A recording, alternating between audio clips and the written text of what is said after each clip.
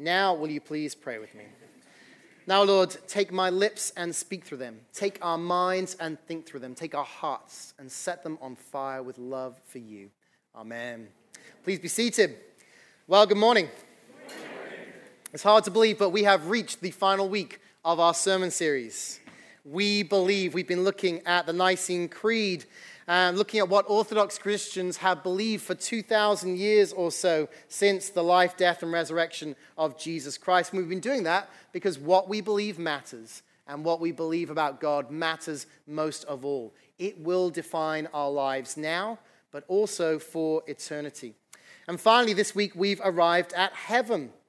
The words in the Creed say this: we look for the resurrection of the dead and the life of the world to come. Amen. We look for the resurrection of the dead and the life of the world to come. Amen.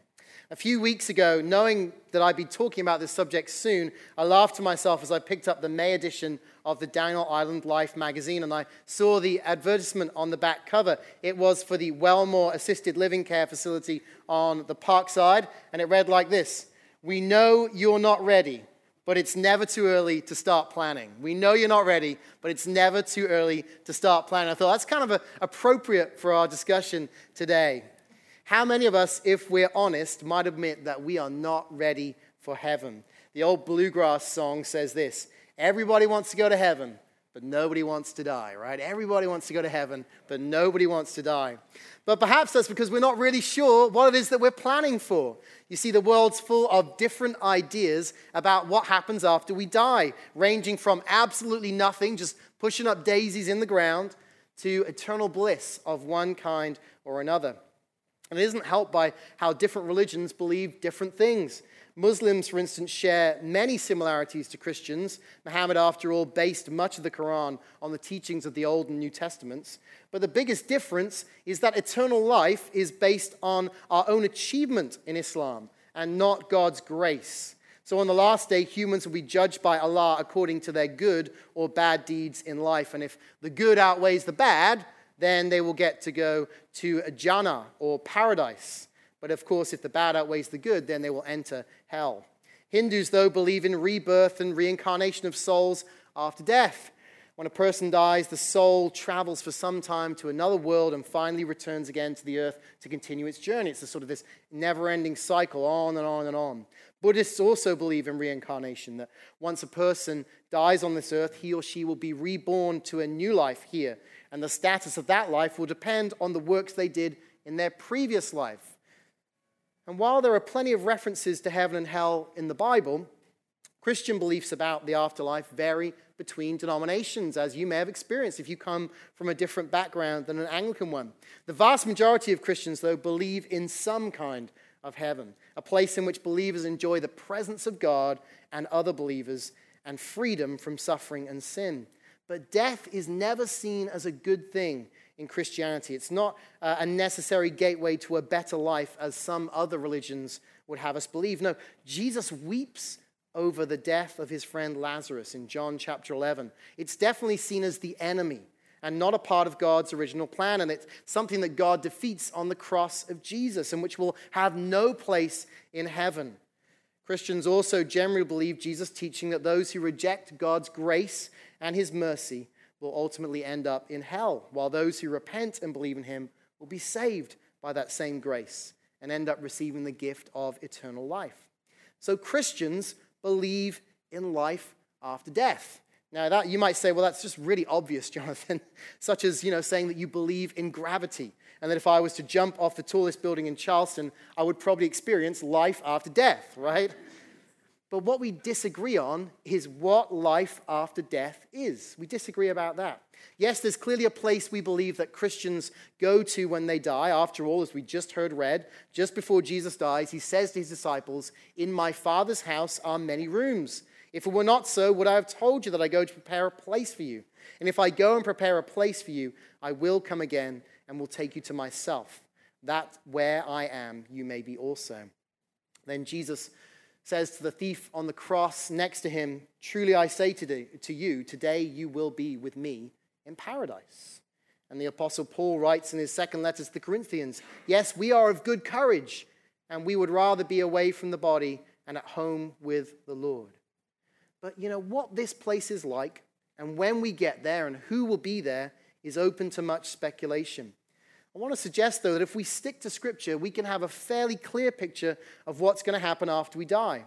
And yet much of what we believe is actually shaped more by our culture and our traditions than what's said in God's word. False notions of heaven have ended up prevailing in our culture today. In a recent children's book, one popular author, Maria Shriver, who's the niece of John F. Kennedy and the ex-wife of Arnold Schwarzenegger, the Terminator himself, and she's actually seen as a spiritual guide to many people in America. Often she's brought onto TV shows and so on. She writes these words: "Heaven is somewhere you believe in. It's a beautiful place where you can sit on soft clouds and talk to other people who are there. If you're good throughout your life, then you get to go to heaven." Sound familiar? When your life is finished here on earth, God sends his angels down to take you up to heaven to be with him, and Grandma is watching over us from up there. Now, this is undoubtedly more or less exactly what millions of people in the Western world have come to believe, to accept as the truth, and to teach to their children, even people within churches. Often it's more based on movies, modern books, popular songs, and what we want to believe heaven's like than on the Word of God itself. But this idea is packed with errors. As Christians, we would call it heresy. And while it's aimed to bring comfort to children and perhaps grown-ups alike, it's actually, as our former Bishop of South Carolina, Fitzsimmons Allison, would put it, it's cruel because it misleads and misinforms and can actually lead people to turn their back on God, not vice versa. I'm reminded of the words of Huck in Mark Twain's classic book, The Adventures of Huckleberry Finn. A pious Christian spinster in the story, Miss Watson, well, she takes a dim view of Huck's fun-loving spirit. And Huck shares of a time where she tells him about heaven, saying, "She went on and told me about the good place. She said all a body would ever have to do there was go around all day with a harp and sing forever and ever. So I didn't think much of it. I asked her if she reckoned Tom Sawyer, that's Huck's best friend, would go there, and she said, not by a considered sight. I was glad of that, because I wanted him and me to be together." Now, while that's a work of fiction, I'd imagine for many people that's how they feel about heaven. And it causes them to not care about the consequences of choosing to follow Jesus or not. It's why you sometimes hear people joke about wanting to go to hell where the party's going on and not to be in heaven where it just must be so boring. So while people like Maria Shriver, they have good intentions, I do believe that, given the damaging consequences, they're detrimental, even cruel, ultimately leading people away from heaven. And so what is heaven then, according to Scripture? Well, it's the place where God the Father is right now. And it's where Jesus is in his resurrected body, where he ascended to. It's also where all those believers in Christ who've died are waiting, as if asleep, as Paul puts it. And yet they're already in perfect communion with the Father, more than likely praying for all of us here on earth, and quite possibly able to know what's happening here too, according to Revelation chapter 6. And we recognize this in our service of Holy Eucharist, when we say these words every single week. Therefore we praise you, joining our voices with angels and archangels and with all the company of heaven who forever sing this hymn to proclaim the glory of your name. At that moment, as we sing the Sanctus, we are joining with the church, seen and unseen, around the world in heaven and on earth. But what is it that these people are waiting for? Well, they're waiting for something much better than what they're experiencing right now. And it's not playing harps and sitting on fluffy white clouds whilst they're just waiting around. You see, the really good news is that Christians don't just believe in life after death, but we believe in what N.T. Wright calls life after death. Now, bear with me, that might sound confusing. We believe in life after death. Listen to what Wright says here. The biblical hope for new heavens and new earth, that is, for the utter renewal and reordering of the Creator's project, begun in Genesis 1 and 2, but aborted, or at least radically distorted because of human rebellion. The resurrection of Jesus is the launching of this new creation. His body seems to be at home either in heaven or earth or both, so that he embodies and encapsulates this new creation in himself. Those who belong to Jesus are thus signed on as new creation people, not just parts of new creation, but, since this is what humans were made for, as agents of new creation. And it makes sense, doesn't it, when we read our New Testament passage today from Revelation 21. This is a common funeral passage. If you've ever been to a funeral at Holy Cross, you've probably heard this passage read. I always try and make sure that we read it, because it's a source of great hope to all people who are grieving, but not also to them, to those of us who follow Jesus right now. You can find it in your scripture sheet if you want to follow along. Revelation 21. Then I saw a new heaven. That's John, who's having a vision of what's to come. I saw a new heaven and a new earth. For the first heaven and the first earth had passed away, and the sea was no more. So there's no more divide between heaven and earth. And I saw the holy city, New Jerusalem, coming down out of heaven from God, prepared as a bride adorned for her husband.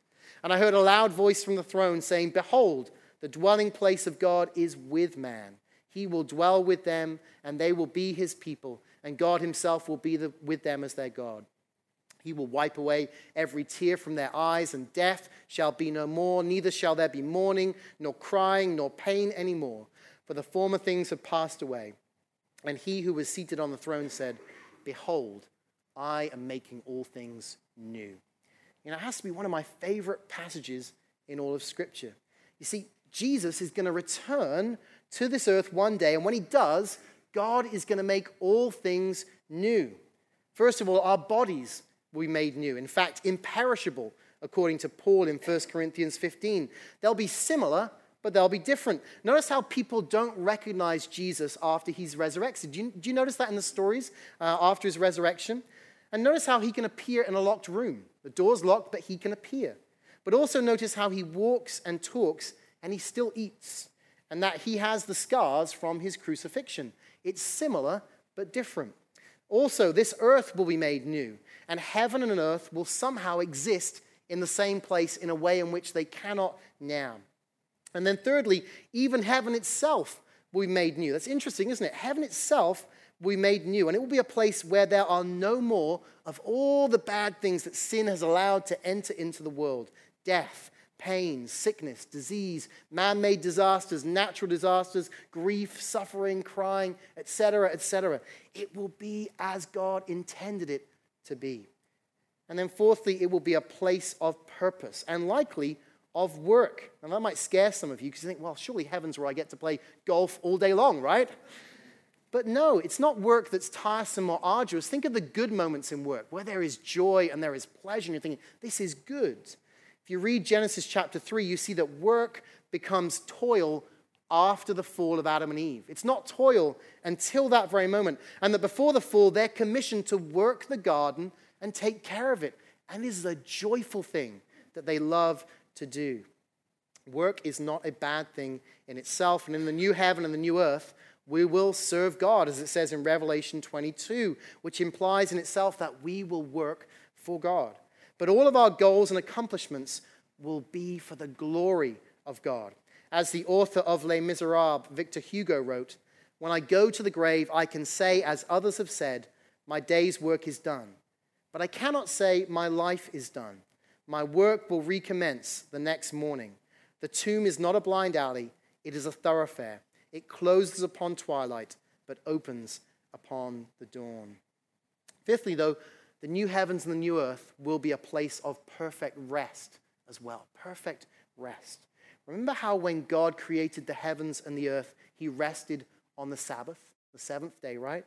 As Randy Alcorn puts it in his excellent book, Heaven, Eden is a picture of rest.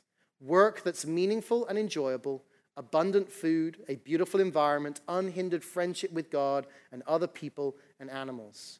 But even with Eden's restful perfection, one day was set aside for special rest and worship. Work will be refreshing on the new earth, yet regular rest will be built into our lives. Sixthly, as we just heard, there will most likely be animals in the new heavens and new earth. How often do I get asked that question? It seems likely from Genesis 1 and 2 and from Isaiah chapter 60 that yes, there will be animals there. Seventhly, while there'll be no marriage, Jesus is clear on this in Matthew 22, it seems likely that we will recognize and be reunited with loved ones who follow Jesus in this life. Number 8, will there be sports, art, entertainment, music, etc.? You know, there's little on this in the scriptures, but I believe that if they can glorify God, then they'll be there. And all of these things can glorify God in their better moments, right? And so I believe that they will be a part of our lives in heaven. And I know that makes some of you very happy. And so what a contrast, right? What a contrast to what Huckleberry Finn is led to believe, and what many of us believe too. I think Charles Spurgeon, the great preacher and teacher, got it right when he wrote of death and the afterlife. To come to thee is to come home from exile, to come to land out of the raging storm, to come to rest after long labor, to come to the goal of my desires and the summit of my wishes.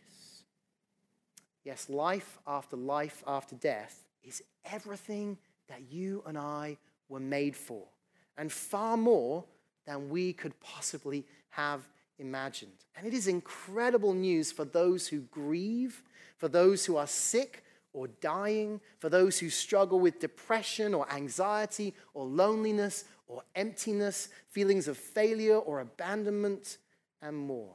The good news is that this life is not the end, and that one day there will be healing of all brokenness, and the deepest longings of hearts will be met as we experience perfect communion with our Father in heaven. As we come to a close, I want to say one more thing. As Christians, we don't just believe in life after death or life after death. And I'm not going to say life after life after life after death. No, these things actually lead us to believe in life before death. We believe in life before death. In John 10:10, Jesus says, I have come that they might have life and have it abundantly. And he doesn't mean one day when we die. He means right here, right now. The kingdom of heaven, or of God, as he so often speaks about, is coming on this earth now. What does he teach his disciples to pray? Thy kingdom come, thy will be done on earth as it is in heaven. Followers of Jesus are to help bring this kingdom of heaven here to earth through loving our neighbors, through loving our enemies, through healing, through taking on evil and injustice, through sharing the gospel and more. Our belief that one day there will be a new heaven and a new earth should help us to value the current heaven and earth, not neglect it as many have done. What we do now, it matters. It matters for all of eternity. And many of the great evangelists and the great social reformers throughout history were Christians, and they were Christians who were preoccupied with heaven. C.S. Lewis writes in Mere Christianity, if you read history, you will find that the Christians who did most for the present world were just those who thought the most of the next. The apostles themselves who set on foot the conversion of the Roman Empire, the great men who built up the Middle Ages, the English evangelicals who abolished the slave trade, all left their mark on earth precisely because their minds were occupied with heaven. Aim at heaven, and you will get earth thrown in. Aim at earth, and you will get neither. You know, it's hard to grasp how what we do now matters, isn't it? When we think about a new heaven and a new earth.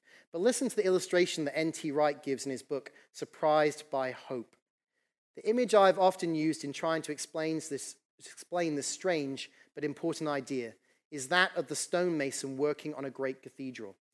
The architect has already got the whole plan in mind and has passed on the instructions to the team of masons as to which stones need carving in what way. The foreman distributes these tasks among the team. One will shape stones for a particular tower, another will work on gargoyles, etc., etc. They may not have seen the complete architect's drawing of the whole building, nor may they live to see the completed building. It's interesting that York Minster Cathedral in England took over 252 years to build, but they will trust the architect that the work they have done in following the instructions will not be wasted. They are not themselves building the cathedral, but they are building for the cathedral. And when the cathedral is complete, their work will be enhanced, ennobled, will mean much more than it could have meant as they were chiseling it and shaping it down in the stonemason's yard.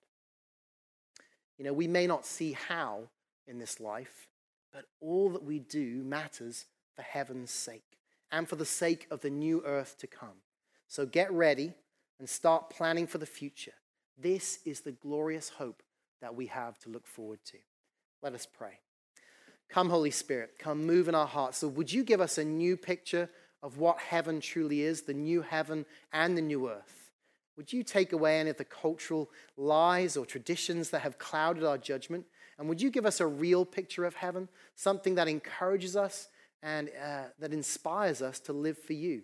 Lord Jesus, we long to be people who are people of your kingdom, bringing your kingdom right here, right now. But we do it in the perspective, knowing that one day we will enter the new heaven and the new earth, where there will be no more crying, no more pain, no more death, no more suffering, and where we will be who we were truly meant to be. In Jesus' name I pray. Amen.